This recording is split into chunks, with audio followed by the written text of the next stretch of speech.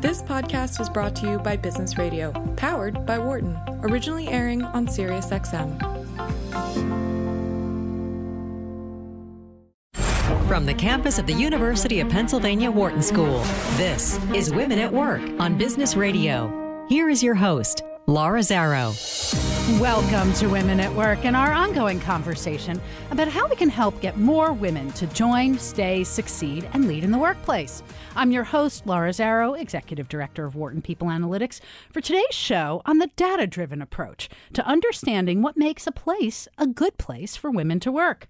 Thanks to a fantastic new report from Wharton's Social Impact Initiative called 4 for Women, we have new insights on the key factors that make an organization a good employer of women and a roadmap for how we can use data to improve employment conditions and opportunities for women throughout and across organizations.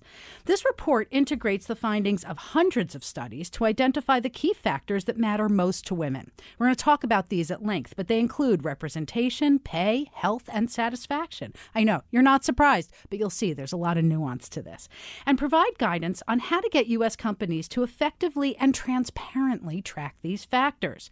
My guest today is Sandy Morrow Hunt, a Senior Director at the Wharton Social Impact Initiative and one of the report's co-authors. But I'm going to tell you a little bit more about Sandy before we dig into the report and formally welcome her to Women at Work.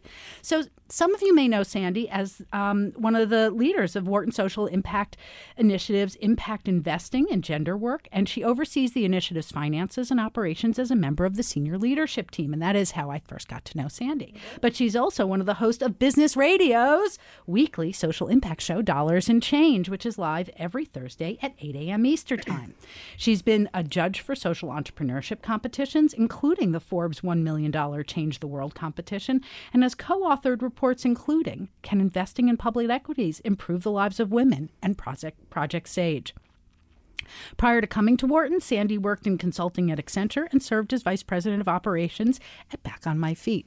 But, Sandy is my colleague. She is, one of these noted experts and forces for good here at Wharton, and I couldn't be happier to have you join us on Women at Work today. The feeling is mutual. I'm so glad to be here, and thank you for the lovely introduction. My pleasure. So before we dig into the report, because it's very much a byproduct of the work that you do in the Social Impact Initiative, talk to us about what the initiative is and how it led you to do this report. Sure. So the Wharton Social Impact Initiative, housed here at the Wharton School, basically focuses on how business can be a force for good, period. If that's all you remember from the show, how can business be a force for good? That's what we do. So we do that in 3 ways that I think are pretty intuitive for our role here at a research institution. One is we're developing the talent pipeline for social impact, so ensuring that the students that we work with across Penn and Wharton are equipped to go be leaders of this changing business landscape. 2 is leading cutting-edge innovative research. And so that is, what we're going to be talking about today with this report. The landscape of business is changing. Social impact is becoming a bigger force. It's new. It's a new space, and we need to make sure that it's governed by data, not anecdotes. And then 3rd is building the impact investing community. So you referenced our SiriusXM show, Dollars and Change, which is on Thursdays from 8 to 10 on 132 here as well. And we want to make sure that we're playing a translator role, that we're not only doing research and having 200-page documents where we outline things, but that we're putting them into infographics and putting them into the world and talking about them on digestible radio that people can listen to while they're grocery shopping and driving, and sort of meeting industry where it is and helping to bridge the gap between the academy and industry. Okay, so I also want to connect the dots in another way, because I remember when the initiative was first formed, there were a lot of people who, part of what you were aiming to do, and I think you've done with tremendous success, is move people away from the thinking that only not-for-profits can do things that are socially responsible. Yes, worlds are colliding, as I think Newman says on Seinfeld. But what we see is, over the last decade or decades, nonprofits are being challenged to operate more like businesses. Their funders are demanding efficiency and data, transparency, and effective operations. And then businesses are also being expected to really have a greater amount of agency and positive social impact. And so they're expected to know what's happening in their supply chain factories in emerging markets. And they're expected to have an opinion on Colin Kaepernick. And, we're seeing this sort of collision where it's not nonprofits are expected to be ethical and do good, and businesses are expected to make money. It's much, much, much messier and more fun. And actually more integrated in that not-for-profits have to function as businesses, and businesses have to consider their impact on the world around them. And that's not to mention the hybrid structures that do both. Yes. Which we see a ton of now in all different sorts of, legal constructs where you have, a revenue-generating arm and a, nonprofit arm and very interesting public, like investments that are being done at foundations. I could get very nerdy and technical, but yes, it's all sort of coming together. Well, I want you to get a little nerdy for a minute. Yes. Because one of the things that I thought was just so exciting to see was when social impact here was an idea that you and your team made real. And one of the first big reports that you put out was on impact investing. Mm-hmm. Talk to me about what social impact investing is and your work in that regard. Yes. So the report is Great Expectations, if anyone wants to check it out. And impact investing at the highest level is investing. So you think of your traditional, market investments, investing that generates both a positive financial return and positive social impact. Leave it at that. I'm going for simple definitions today. That works. If people are multitasking while listening to this, like I multitask while listening to my podcasts and SiriusXM, then I will keep it simple. So that's impact investing. Within the universe of impact investing, there's all sorts of dimensions. So you can get folks who are targeting market rate returns. So I want to be impact investing, but still getting 10% returns. And there are folks who say, well, I'm going to use the money I used to use as philanthropy as impact investing. And with philanthropy, I got 0% return. It's a donation. So if I can get 1, I'll take it and then I'll reinvest that. So you see that sort of spectrum of expected return. And then you see all these dimensions around impact. ESG, sort of environmental, social, and governance, seems to have been the first thematic focus to emerge in impact investing, a lot around carbon and folks wanting to invest in portfolios that had fossil fuels sort of omitted. And gender lens investing, and that name came about a decade ago, is sort of this big trend around the concern of impact on women and investing. So in your work in impact investing, what were you seeing in terms of gender lens investing? Is it investing in companies that women are the CEO of? Is it where the products serve women? Yes. How do you define that? Oh, it is a multi-trillion-dollar question. So, but a good one. So let's anchor it. Criterion Institute is a sort of thought leader in this space, and I think they started using the term gender lens investing around 2009. So we're new. It's about a decade old as an investment trend, if you will. Everyone coalesced around the term gender lens investing, which is very positive and sort of what happens in social movement building. And then now it's sort of starting to get more specific, and folks are asking harder questions about, well, when you say positive impact on women, what women and how? We've done some research, and this is actually forthcoming in another report called Project Sage 2.0, where we ask funds that are saying, hey, I'm a gender lens investor. What does it mean to you? Well, over 50% of our participants checked every box, every option we gave. So this includes, women in leadership. So the company is led or has women in the C-suite, women on the board. Is a very, sort of popular topic, and I'll talk more about why that is the case, that the product and service benefits women. So I don't care who's running the company, but if they're making great birth control, that's a product and service for women.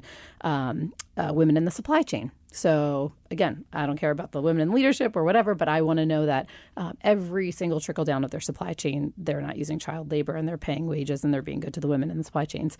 It can be about the woman entrepreneur. So that I'm investing in things that are focused on the women entrepreneur. Or my sixth example here is the women employees of these companies. So I want to know that this is not just a good employer for the women in the C-suite and the women on the board, but all the women in the company. So here we have this landscape. So you could say I'm a gender lens investor, and it could mean any one of these things or any other thing. We've seen some folks who sort of have more specific nuances to I'm investing in countries where women are leading governments and different things. And that's a complicated place for the field right now is like, is it important to get more specific? But what I will champion is then just the need for transparency. If you're a fund saying that you're investing with a gender lens and the headline is invest in this fund, we're good for women, you need to be really clear about who those women are and how you're making an and impact what you're on them. actually doing for them. Yep. You're listening to Women at Work here on Business Radio, powered by the Wharton School on Sirius XM 132. I'm your host, Laura Zarrow, and my guest today is Sandy Hunt, a member of the senior leadership team at the Wharton Social Impact Initiative and co-author of a really, I think, important new report called For Women, a framework for evaluating companies' impact on the women they employ. So, Sandy, as you're explaining this, and I love it because it's such a wonderful explanation of something that's very elusive and complicated. And I think about those of us when we are investing, whether it's that we're shopping and we're trying to decide what brand of something to buy or where we're putting our retirement dollars, we want to feel like where our money goes echoes our values. Yes. And that it's helping the people and things that we care about. Yet even in just that simple breakdown, it shows us that what we think we're investing in and what we're actually investing in can be two very different things. Yes. And there are, you know, on one end of that spectrum, there's some like nefariousness, you know, so you've heard the term greenwashing when something is sort of, you know, you put a little, what's the type of ribbon called that's really rustic, like twine, Right. a label, and then, you know, a cardboard label, and is it good for the Where environment? it's marketing and branding and Exactly. dressing it up so that it looks green, but it's not. Exactly. And so there's a ton of that happening. It's called pink washing, you know, Right. that products and services or companies are being sort of trying to be very signal that, you know, the work they do for women, and it's not actually there. But then there are also people who are doing it with the best of intentions and crushing it. And so it is a complicated space for the consumer. And so I think one of the things that this leads us to then is that question of when we're trying to look at, is a company a good employer of women? What does that mean? Before we talk about that, I just want to pay attention, though, to all of the people that a company should be a good employer of and why that's not addressed in this particular report. So did you look at intersectionality, women of color, trans women? It's a great question. It's a great point. When we looked at this report, we were working off of, as you said, hundreds of studies that have been done. A very, very, very big part of our work is making sure that we are bringing the evidence base, so very rigorous, peer-reviewed academic research to the field. The existing data simply tended to be a binary gender data. There wasn't sufficient data around intersectionality and things like this. And also worth noting, this is male and female. So the report sort of has that binary approach to gender because that is what data was accessible. It's not a statement from Wharton Social Impact that is what we believe gender to be. It is simply what the available data, how it broke it down historically. Right. So we can see this as a building block for how we can start to look at gender and sexuality issues in the workplace around measurements that matter, that are consistently reported and gathered so that it's solid data pointing at things that can give us real insight into what the landscape is like for women within the organization. Yes. And what we really think, you know, when you read the report as we talk through it today, you're going to hear this and go, well, that's great for men too. Well, that's great for LGBTQ plus communities too. Well, that's great for underrepresented minorities too. Yes. You know, we don't have the data to back it up, but we sort of think you could find and replace in this document and insert whatever sort of underrepresented group and make sure that they have representation, pay, health, and satisfaction. So in other words, there's two ways to think about this report. One is the intention with which it was written is how do we really look at this data, collect this data, report this data on an ongoing basis. And we're going to talk about all the ways, why we do this and in what categories. But also that in the absence, and this is something that we talked about it at the Wharton People Analytics Conference, is that when you're trying to advocate and hear underrepresented groups within your organization, it's often that they're not reflected in the data because there isn't the N. There aren't enough. If they're underrepresented, they're not going to have enough to come up on some of these reports. But it doesn't mean that they're not there, and it doesn't mean that we shouldn't be paying attention. Yes. And I think that, yes, we agree. And a part of this report actually goes into talking about how you want to collect data and what are productive, effective approaches. Because as you talk about underrepresented communities, you know, where and how are they going to voice things? Are they going to make formal complaints? Are they going to respond honestly to a manager? Are they, you know, so we really talk a little bit about the power of survey research, which is much more effective for some dimensions than a lot of people give it credit to be.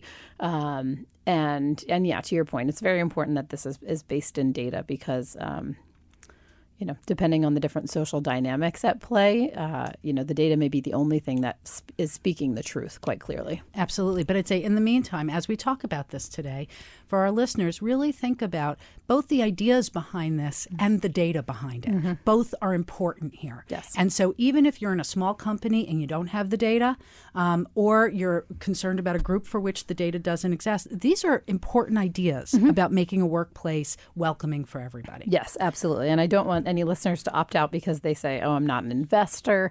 One of the things I love about this report is that I do think there is something for everyone here. I think if you're a job seeker, these are questions to ask. Mm-hmm. If you are at a company, as I'm sure many of your listeners are, and you're a part of a women's networking group, a women's leadership circle, you're some sort of sponsor for mentorship, these are really helpful questions to know. We don't expect everyone to, 180 or go from wherever they are to the perfect vision of the 4 for Women framework overnight.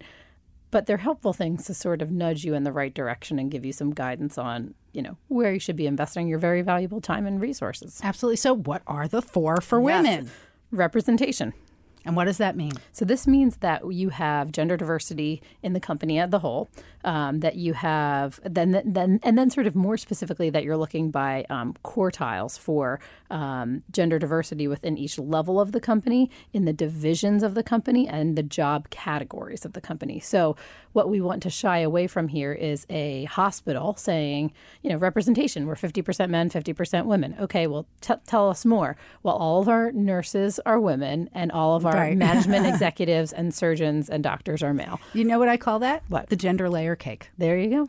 Where you'll see it through the hierarchy of an organization, and it still creates the experience where people are in rooms where the rooms are not diverse. Yes. Even if the organization, when you tally the bottom line, is diverse. So we're going to come back and talk more about this, but I just want to cover briefly what the 4 are. Yep. So there's representation. Yep. Then it's pay. Yeah, that's a big one. It is a very big one. And money. And so money has power. It has a lot of trickle-down effects. So the first one is that sort of the minimum poverty benchmark is met. So we don't want to make sure men and women are paid equally and incredibly poorly. Right. So this is the sort of first dimension of pay is that threshold. We want to make sure that that minimum hourly pay is met, part-time and full-time status, that you want to take a look at the mean and median of hourly pay, the mean and median of bonus pay, because that can sort of be one of those tricky areas where you really start to see some deltas, and the mean and median hourly pay by gender across all the different units of the company that I sort of covered in representation. So you really want to make sure you're not just taking a top-line data point, but that you're looking at those nuances. And we're going to dive into this some more. Yes. Health. Yes. So health. You want to take a look at workplace fatalities by gender. So you see I'm saying by gender for a lot of these because you want to make sure that, there are some industries that are more hazardous than others, that are more, just physically dangerous. And this is going to sound a little strange, but they should be sort of proportionately dangerous for men and women. Mm-hmm. So you want to be making sure that there's sort of, equity and safety. So you want to take a look at workplace fatalities, injuries, and illnesses. Right, and to responsibly talk about that. It's not to say that everybody is equally getting hurt. It's to make sure that a whole gender or a whole subgroup, an underrepresented group within the population, is not having their safety needs ignored. Yes. Yep. Ignored. Yep. Or just what's going on. These are metrics that will allow you to look under the hood. So if you have 10 incidents of rape at your company per year and 9 are, incidents happening to women, you have a very big sort of gender delta, and that's something to explore. Every company is in a different place sort of as to how they want to progress, and we can talk more about that. But continuing on health, you might look at compliance with the Affordable Care Act here in the States right now, health insurance eligibility for full-time employees and for part-time employees, health insurance eligibility for family members. So that's another nuance where sometimes headlines can be deceiving. Contraceptive coverage, paid maternity leave, both potential and actual, so what is offered and what is taken. Workplace stress, and this is an emerging area of study as you take a look at like the psychological impact of health of sort of toxic stress. Employee experiences of sexual harassment by gender, and then organizational climate for sexual harassment. So those are health. So we include, as you can tell, and very, very timely. But so what that's including is, and it seems like in each of these, this is part of what feels so important about the report, is you've taken things that we talk about all the time, but you've given them additional dimensions that we don't normally talk about. So now what's the list under satisfaction? Yeah, and for example, right, employee sort of sexual experiences of sexual harassment, it's very important that that organizational climate for sexual harassment is also understood. Absolutely. And trust me, I want to dive in there. We'll spend some time there. And then satisfaction. So this is the most simple and the most vague and gooey and complex is job satisfaction by gender. And so this is one where survey data actually can be very powerful. There are certain questions, and the report goes into some detail that you can ask to understand how satisfied someone is in their job. And again, you really want to look at those gender deltas. So it's not saying everyone should be 100% satisfied in their job, but are the men 100% satisfied and the women 12% satisfied, or vice versa? You're listening to Women at Work here on Business Radio, powered by the Wharton School on Sirius XM 132. I'm your host, Laura Zarrow, and my guest today is Sandy Hunt, a member of the leadership team at the Wharton Social Impact Initiative and co-author of a report that we're discussing called 4 for Women, a framework for evaluating companies' impact on the women they employ. So we've got those 4 for 4. We've got representation, we've got pay, we've got health, we've got satisfaction. And it sounds like as you're talking about these things, you're also telling us as organizations, as women, as consumers, as investors, that it's not just how we fare within a company on these factors, but it's how companies compare to each other that's important. So talk to me a little bit about the data that you use to get to these things. Yes. So one of the big one of the first responses we often get on this report is, so what do I do? Give me the answers, give me the roadmap. If I'm not doing well, how do I get there? And the reason that we don't have those answers is exactly the question you asked there, Laura. Every company's different. Everyone's in a different place. And that's why we aimed to put something out into the world that is universal, that everyone can be measuring. And depending on where you are, you're going to have a very different path on getting, to these end results. So the way I like to think about it is that the 4 for Women is the destination. The journey is going to look very different. You might have an uphill journey, depending on the sector the business is in and the history of gender in that organization, et cetera, et cetera.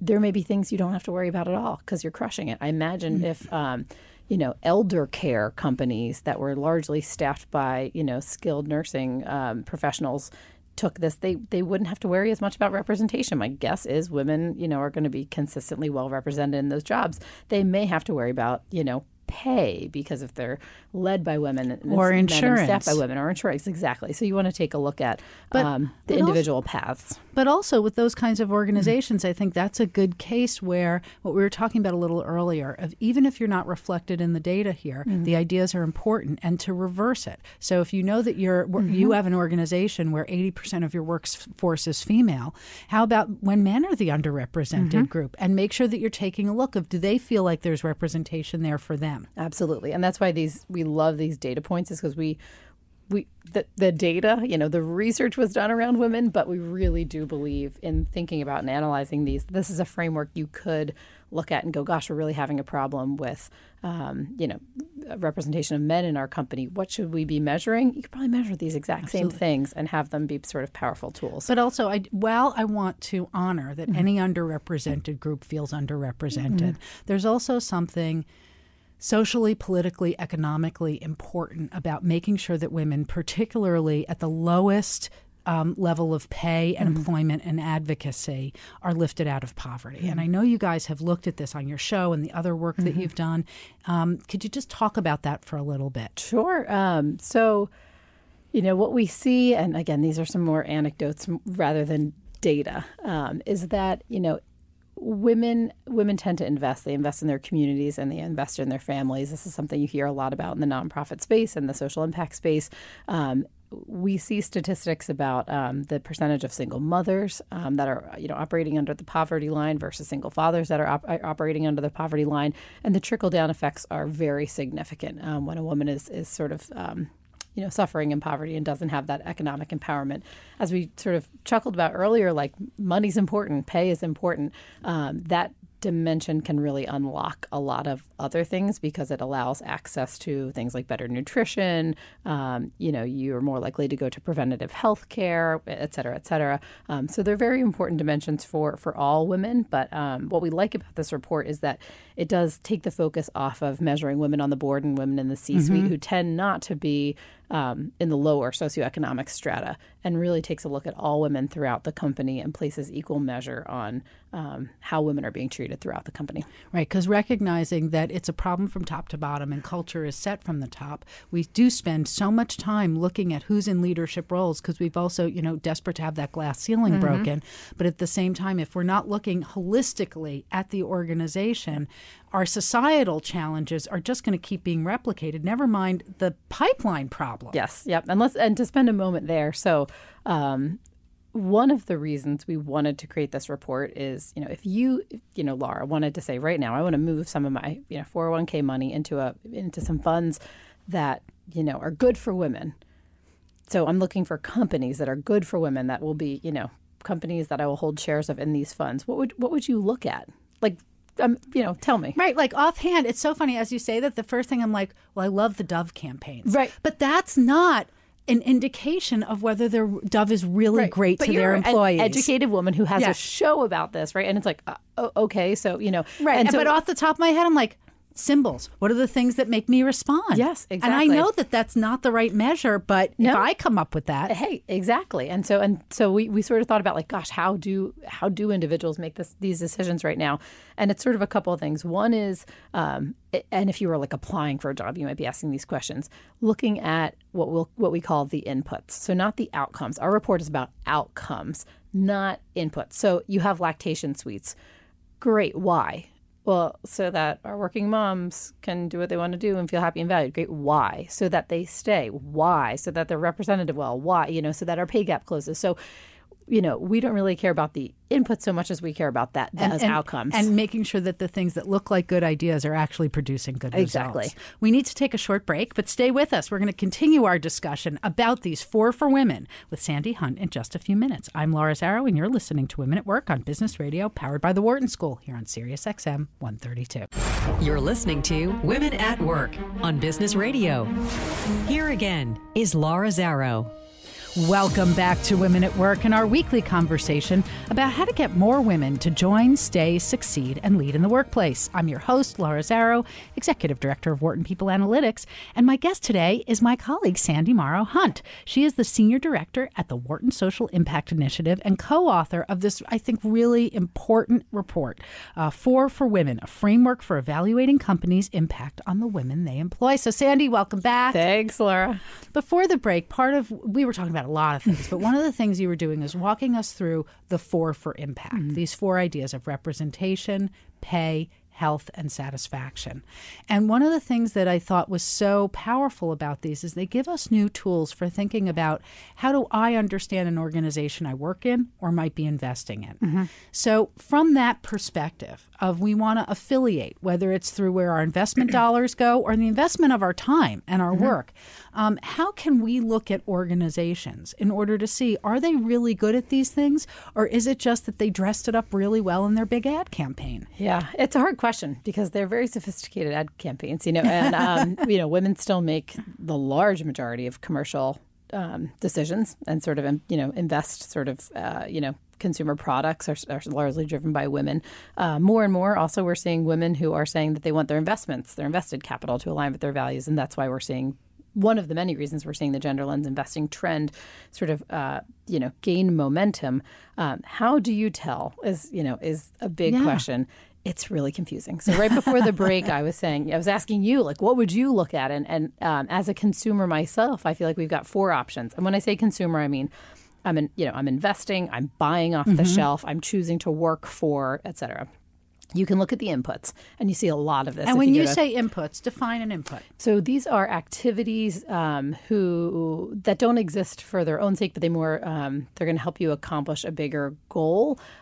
So can we say it's things that an organization does theoretically to help keep more women in the workplace? Yep. And the way I always test an input is sort of running it through. Like if you have lactation suites, but there's such a strong social stigma against being a working mother that they're not used, well, then what's the point of a lactation Right. Or suite? if you have a lactation suite and it takes 10 minutes to walk there because it's on the other side of the campus. Exactly. Yes, exactly. So what's the do you really care about a lactation suite if it's not actually advancing, these larger goals around women? So you can look at their inputs. And this is very often what you see on corporate websites. And it is helpful. Like, I was a nursing mother. That mattered to me. I did care about the ultimate big 4 for women goals, but I also just need to make milk for my child in a convenient way. So I'm not saying it's bad that they promote them, but we can't see those and assume it means that those bigger things, that they've gotten, everything right. And I think that there's 2 reasons behind that. One is that very often organizations, small teams, large teams, put in things that they think are going to be solutions, but it's not exactly a successful innovation process. So it could come with the best of intentions, but because the system that it operates in, its ecosystem, was not understood, they may not yield the results that you want. So if you're not tracking with data, you won't know. Yep. And then the other time is when they're window dressing or they're superficial things that are easy to do to try and send a message, but more fundamental things aren't being done. Absolutely. Exactly right. You can say we have the most gorgeous state-of-the-art lactation suites, with complete with a pedicure while you sit there and employ no women at your company. You don't really need to brag about that lactation suite to me. So we can see a lot of inputs, and that can, help inform some decisions, but it's really not telling you if that company truly is a good employer for women. You can look for associations with other big groups, brands, and things like the Women's Empowerment Principles or the Sustainable Development Goals. So SDG 5 is women. And so you'll see on a lot of, big multinational corporations, like we're proud to support SDG 5. Awesome. How? And what is it? So, yeah, exactly. What are you doing that's advancing? So you support it, but what does that mean? And what are women's empowerment goals? Whatever you want them to be. I mean, right. So like the SDGs goes into it, but if a company is telling me we support it, what does that mean? You liked it on Facebook? You're donating billions of dollars? You're changing all your corporate practices? Any and all of the above? So there are big differences there. Very big differences. So it's sort of, again, something that you really need to sort of dig deep on. And there's a lot of power in those amazing groups. I'm not trying to downplay it, but that doesn't tell me if a company is accomplishing representation, pay, health, and satisfaction. The third thing a consumer can do right now is look at publicly available data. So women on boards and women in the C-suite are often legally mandated to be publicly available. It's one of the reasons we think so many gender lens investing funds are using those as their tool for selection. Oh, because we can see them. You can see them. Even though they may cover your top 5 people in the C-suite and not many more. Yep, but it is publicly available. So if you're talking about something. It's something, and it's something you can get consistently. And that's really one of the big things for, trying to rally the world around the 4 for women, if I may be so bold, is that you need to be able to collect data consistently. If you are creating a fund, and don't turn this off if you're not into finance, just bear with me. If you're creating a fund, you're investing in shares of companies. If you say this is a fund of companies that supports working moms, and what you care about tracking is lactation suites and paid maternity leave and sick days allowed to be taken for children, you need to be able to get that data point from all participant companies in order to create that fund. And so we do need to sort of align around a universal set of metrics so that folks can say, I just want to invest in companies like this, and I know they're all going to report this data, and I can create a bundle. And also, it's not just the metrics about those details. It's also the question of what are the populations we're talking about within the organization. Like we noted, even in trying to talk about women at every stage of the organization, and that there are lots of people that were still not directly represented in this.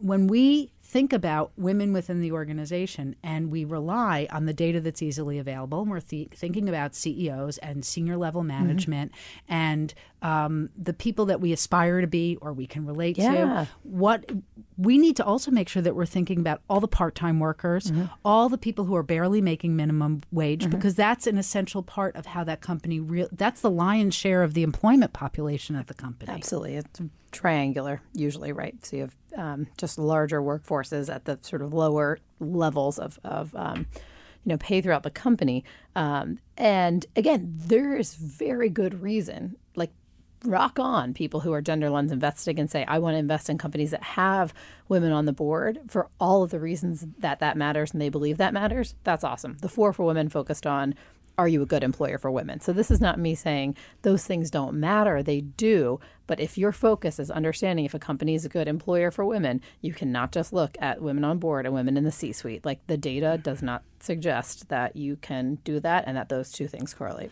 Right. And one of the things that, and this is probably, we could talk about this for a whole other hour, is that if you're only looking at, if you what you're trying to do is say, can I use that number to determine something about the organization? And you're trying to correlate it with bottom line performance. That's the other thing, is that those things don't correlate, but it doesn't mean that they're not important. Yes. And the things that you're talking about here are really the things that make for a much more diverse and inclusive environment. Yeah. And that's a very important part. We didn't solve gender lens investing. We aren't saying all of gender lens investing should be focusing on companies that are, these 4 things, because gender lens investors may have very good reasons for wanting to invest in women entrepreneurs or break that glass ceiling by investing in companies led by women.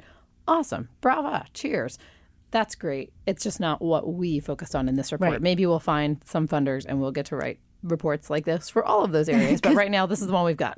But both of these things are important. This is Women at Work, and I'm your host, Laura Zarrow. I'm talking with Sandy Hunt, a member of the senior leadership team at the Wharton Social Impact Initiative. And she's the co-author of this report that I just can't get enough of, called 4 for Women, a framework for evaluating companies' impact on the women they employ. Yes. So one of the things I want to dive into here, because, when we're talking about investing, whether it's our money or we're looking at women on the C-suite, we're talking about people who already have money, who are not facing poverty, for whom health insurance is not likely it's a factor, but it's not life or death. But part of what you lay out here when you talk about representation and pay and health is issues that really affect people who have no advocacy and have no safety net. Yes. So talk a little bit about the interrelationship between these things. Yeah. So when we set out to put a framework out, we wanted it to be something that was global and universal and would work at a company that was a boutique consulting firm where everyone had healthcare and everyone had a PhD and master's and MBA. And it would also work in a factory that was supplying to a supplier to a supplier to a supplier to a multinational corporation. And, everyone was the minimum legal working age. And, so we really wanted it to apply everywhere. And that's why these dimensions are what they are, so that sometimes we can take for granted, just to looking at pay at a senior level or women on the board, but not say, well, wait, does this company pay above the poverty line for all of its employees, and asking those questions. So, so they're all very, very important dimensions. And we didn't take that lightly when we put this together. No, and as you can see in the report, that you worked hard to find really consistent sources for your data to work with what is a consistent source of defining what the poverty line is. Yes, and this is not easy math, and we take that responsibility seriously. We have the luxury of investing a ton of time into producing a report like this, and we believe the world needs this evidence-based research in a way that's digestible. So for the listeners, in total, got a 55-page report here. Got a couple notes pages at the end. 5, 6, 7, 8 pages of references. Boy, did we go big on that. But you could read this thing in, what did you read it in? An hour? Yeah, 45 minutes. Exactly. And that was even I was taking notes and drawing pictures and stuff. And you could listen to this podcast or radio show and get a good bit of it. And you could look at the infographic and get the highlights, or you could look at just page 37 of the report and look at the metrics table. So we really want to make it something that folks can take and use. And to your point, we want all those sources are, peer-reviewed academic journal studies. And often they're behind paywalls. Like, this isn't even data some people can access. But this is why I want to point towards page 37. It almost feels like when I'm at my Passover Seder and everybody's like, page 24, because it's when we get to the festive meal.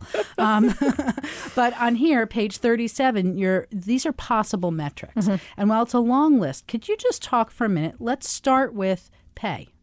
And the different ways that we should be looking at pay if we're really serious about having an organization that's advocating for women. Yeah. So a good place to start that's very mainstream is if you take a look at the UK laws and how they've mandated the pay information be shared. If you looked at companies in the UK and you Googled, equal pay at insert company name, you're going to get reports that even though the companies designed them and they can look aesthetically a little bit different, they have to present that data in a consistent fashion.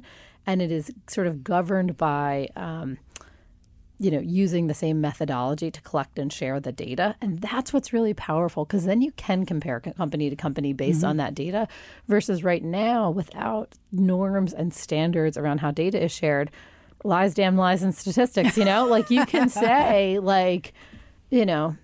our men and women are paid equally, tiny asterisk, tiny font, when surveying Sandy and Joe.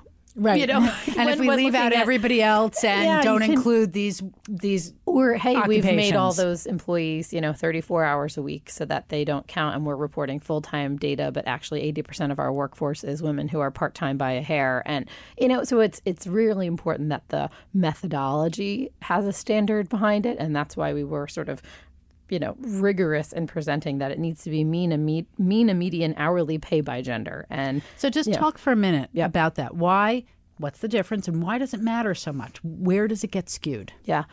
It gets skewed in the presentation. And why it matters so much is it's the only way to be able to sort of consistently compare side by side and ensure that it is a consistent methodology, because, I'm giving sort of nefarious examples to be tongue in cheek, but really oftentimes I believe this is done with the best of intention. And just, I don't know, this company's doing it this way, this company's doing it this way, we'll do it this way. This data looks better.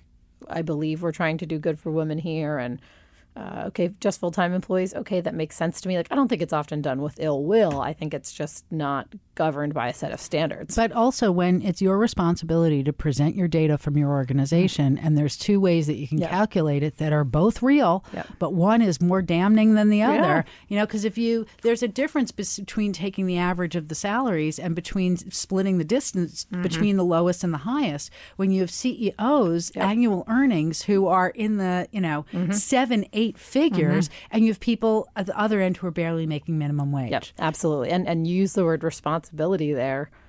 And it's like, what is, let's get sort of philosophical. What does that mean? Is if you're that HR person responsible for sharing this data, the UK made it easy by saying it's your responsibility because you have this legal compliance. If you're in a U.S.-based company, responsibility, you might feel like your responsibility is to your CEO. So it's putting out the better number. Right. And to your investors. Governed standard. And that's why that governance is so important. And we've seen, we're optimistic in seeing, carbon, for example. We were in a similar place a decade or so about, some of these environmental risk factors. And now there are defined, prescribed, mandated ways that you have to share that data. If all impact areas got there, we'd be able to compare and have these consistent, solid, defensible data points to use. And one of the other things I think to recognize in here is that it takes time and expertise and money for an organization to collect, manage, and gather and report on their data. It's not a small thing, even though it's worth it. And so part of the gap that organizations need to close is not just saying we care about these issues and we want to track them, but how do we make it real? Yep. I worked in higher ed for a long time and used to be responsible for accreditation for the organizations I worked at. And there was a big shift that came appropriately wanting more data-driven reporting. But the distance that you had to travel as an organization to get there was painful. One was the concept of can these numbers at all reflect what we really do? So getting buy-in that data actually matters and can be real, but then there's how to execute it and how to get there. And so I think another part of the report that's powerful is that you're helping organizations see exactly which metrics matter. Yeah, and you're right. It's so expensive, and it's so... it's expensive in terms of time. It's expensive in terms of, just money, paying consultants to do it, employee time against it, employee time filling out surveys, all of these different things. And that's, we hope this is a gift to the field insofar as if everyone can just align around these, just measure these. Right. And you don't need to exhaust yourselves, because without knowing what you need to measure, you can't answer what you don't need to measure. Exactly. So everyone's just running around measuring everything, exhausting their employees with surveys and their HR department with constant requests of well, so-and-so is reporting these statistics. Do we slice and dice our data that way? No. Can we? Yeah, it's very exhausting. And no wonder we don't have universal data points. Right. And the other thing is it's the trade-off of short and long term. So while in the short term it's hard to pull this together, we also know that you cannot manage what you don't measure.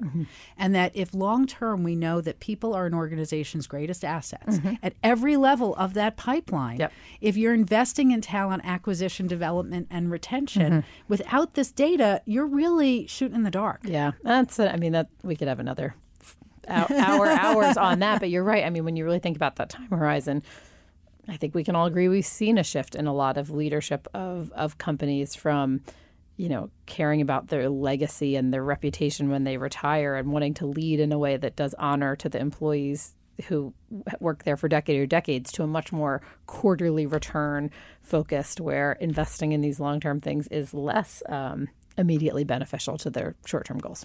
So the person that I'm talking to who has this amazing ability to connect the things that matter to us socially and the things that matter in business is Sandy Hunt. She is my colleague. She is the Senior Director at the Wharton Social Impact Initiative and co-author of the report, For Women, a framework for evaluating companies' impact on the women they employ. I, as usual, am Laura Zarrow, Executive Director of Wharton People Analytics, for today's discussion here on Women at Work on Sirius XM 132. So Sandy, as we're talking about these things, one of the things that I found particularly encouraging is that while some of these things are hard to report, others of these are actually not that hard to gather. And it was particularly in the satisfaction space. Talk to us about that. Yeah, so satisfaction is interesting because in one hand, I do think a lot of folks would say, gosh, this has got to be the hardest to measure. But there are actually a number of very sort of research and evidence-supported characteristics that lead to increased job satisfaction, such as autonomy and job variety, the organizational climate of the company. And similarly, there are very strong factors that research supports negatively contributing to job satisfaction, like workplace stress and job insecurity and tolerance of sexual harassment in the company. So these are things that we know matter. Evidence suggests they matter. We have the research to support it. And so satisfaction is one thing that can be pretty easily measured through employee surveys. And if you know where you stand, you can effectively start to, peel that back a little bit and say, okay, well, why is this happening and what can we change? We're not here to say, again, overnight, everyone should be, sterling and have, all of these things met. But a lot of these companies are already investing a ton of time and energy into people engagement and employee retention. And we worry that they might not always be measuring the right things and be spending a ton of very well-intentioned time and energy on other things. And so we really would like to say, measure these things, look at job satisfaction in this way, and you might be able to marshal your resources in a way that's much more effective, a true win-win. I'll give you an example Please of where, people are doing these surveys all the time. A lot of people genuinely care about how their employees feel. But I saw on the same survey that they were trying to assess engagement and how impactful the engagement inputs were. Okay. One of them was we had a big holiday party with mocktails in the middle of the afternoon. Okay. And the other was we created an opportunity to give employees places to process their performance evaluation feedback. Those are so fun. A physical space? No, like time and space with somebody to talk about it so they could internalize it and put it to use. So if you think about those two things, they're both inputs. They both were sincerely given, but they have very different outputs. And they have very different weights attached to them. Yes, creating a social life for your employees, giving them a chance to connect, having a little fun at work, that's great. But is that the kind of input that's going to get you to an output that's going to tell you, are they represented? Is there fair pay? Is there health and safety? Is stress diminished? Is satisfaction? And given that one of the core reliable questions in satisfaction is, do I feel like I can advance at my company? Do I feel like I make a difference? Do I enjoy my work? Looking at the difference between the inputs of how do I help you process your performance evaluation? And does that lead to improvement in satisfaction surveys is where you can start to align the input and the output in ways that can be consistently gathered and reported. Absolutely. And I don't think we are... I don't think we're going to see a shift in this trend for increased corporate transparency. And I get it. It would be scary to run these statistics and say, okay, if a CEO is listening and they call their head of HR tomorrow and say, turn to page 37 of this report and I want to see these metrics, I understand. Like, we have a very patriarchal society. Like, I'm not blaming a company individually for how we got here. There are going to be deltas, but we're going to, as a society, we're starting to demand that data more. So you might as well know where you are sincerely. And then you can, as I said, marshal resources effectively. You might have a company where, to your example, the biggest challenge is that they say, networking opportunities are very limited. We're a call center and we're all sitting down, or a software firm and everyone's coding at their desks with noise-canceling headphones. That holiday party might actually be a solution to a pain point you have. But you might have a workplace with sexual harassment culture and cocktails, and a party might not be a good investment for you. So again, that's why we don't have answers in this report for what you should do. But we hope that by by going through this assessment, you're then able to go like, holy cow, we had no idea that this particular dimension was we're doing so poorly on. Let's get together a focus group and understand why that is, because maybe it isn't the hardest fix in the world. A really cool company we interviewed on Dollars and Change, our SiriusXM show, called San Antonio Shoes, has a factory that makes shoes here in the United States in San Antonio, Texas. And they're great shoes, especially for a working woman. Like, you can be on them forever. They're great, well-made shoes. But their factory floor hours are the local school hours. Which makes so much sense. Does it matter to them if shoes are made from 9 to 5 or 7 to 3? I don't know. I don't know much about the shoe. My whole life would make more sense if I could work 7 to 3. I don't know too much about the shoe business, but I don't think that would be, a catastrophic change. And that's the way they've done business. It seems to be sort of embedded in their culture long term. But as a result, for a factory, a production facility, my guess is they're going to be head and shoulders or over their peers in terms of representation and probably pay and satisfaction in terms of the gender diversity of their workforce because of that very simple tweak. That's not probably cutting into their bottom line, not decreasing. If anything, it's going to save them money in recruitment and hiring. And quite importantly, it demonstrates that when you were saying before, you don't want somebody to feel bad or like they failed or they're being attacked when we say your organization needs to change, especially if it's not a woman at the helm. And that there are a couple of kind of core messages I think we should send out there. Yes. One is that we know that there are a lot of good men who really want to see these things improve and that these are powerful tools Absolutely. for you. They're working against a lot. Yes, those men. And that these are powerful tools to help you do the thing you want to do anyway. And that also it's not a zero-sum game. That factory schedule example was, I think, a wonderful demonstration of the fact that something was gained but nothing was lost. Yeah, those are probably better dads who work there too. Maybe they have more balanced partnerships or what, you know what I mean? Like, there's a lot of, exactly, not zero sum. Yes, and what that really means is that in order for an underrepresented group to gain ground, it doesn't mean that the dominant group has to lose ground. It's that we all benefit by listening to one another and solving these problems based on real facts and figures and not intuition and gut. Yeah, because we're all so subject to our own unconscious bias. I'm sure not a show goes by, of your show that phrase isn't used, but it's present everywhere. Who we are. We're all the byproduct of our upbringing and our culture and our society that varies for every single person. And so that's why data is so important, not because we think people are jerks trying to do the wrong thing, but because A, we have a culture that has been shaped and normed. Every culture has been shaped and normed so significantly. And B, every individual is different. And that's why you can't say, Laura, is your company good for women? Sandy, is your company good for women? Because we're different women with different experiences. We're going to have different answers. Good to me might not be good to you. But if we say, how do you measure up against this data? Now I have a really clear way to A, congratulate you on your success, B, tell you where you need to improve, and C, be able to invest in companies the way you want to invest. Absolutely, which is why we know you are a byproduct of the Wharton environment. Because, evidence-based decision-making. On the shoulders of fabulous teammates. Indeed. Sandy, thank you so much for taking the time to join me. And thank you for this amazing work. It's important for all of us. We hope really it's helpful. Appreciate it. We hope we're eager to hear what people have to say about it. It's posted on LinkedIn, our website, social media. But we'd love to hear from your listeners about how this resonates, if it's helpful, how it's helpful, if not. Where can they find you? Where can they find more information on the report? Yep, you can Google Wharton Social Impact. You can go to wharton.com/social impact. You can find us on all the social medias, and we'd be excited to engage with you there. Sandy, thank you so much. Thank you, Laura. Thank you all for listening today. And if you have a question you heard on today's show, email us at businessradio@SiriusXM.com. Follow us on Twitter at BizRadio132 and at Laura Zarrow. Many thanks, as always, to Patty Hall, Michelle Abramov, Dion Simpkins. Love you all. Couldn't do it without you. This is Women at Work. And we'll shine.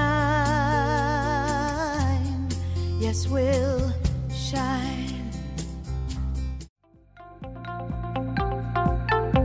For more insight from Business Radio, please visit businessradio.wharton.upenn.edu.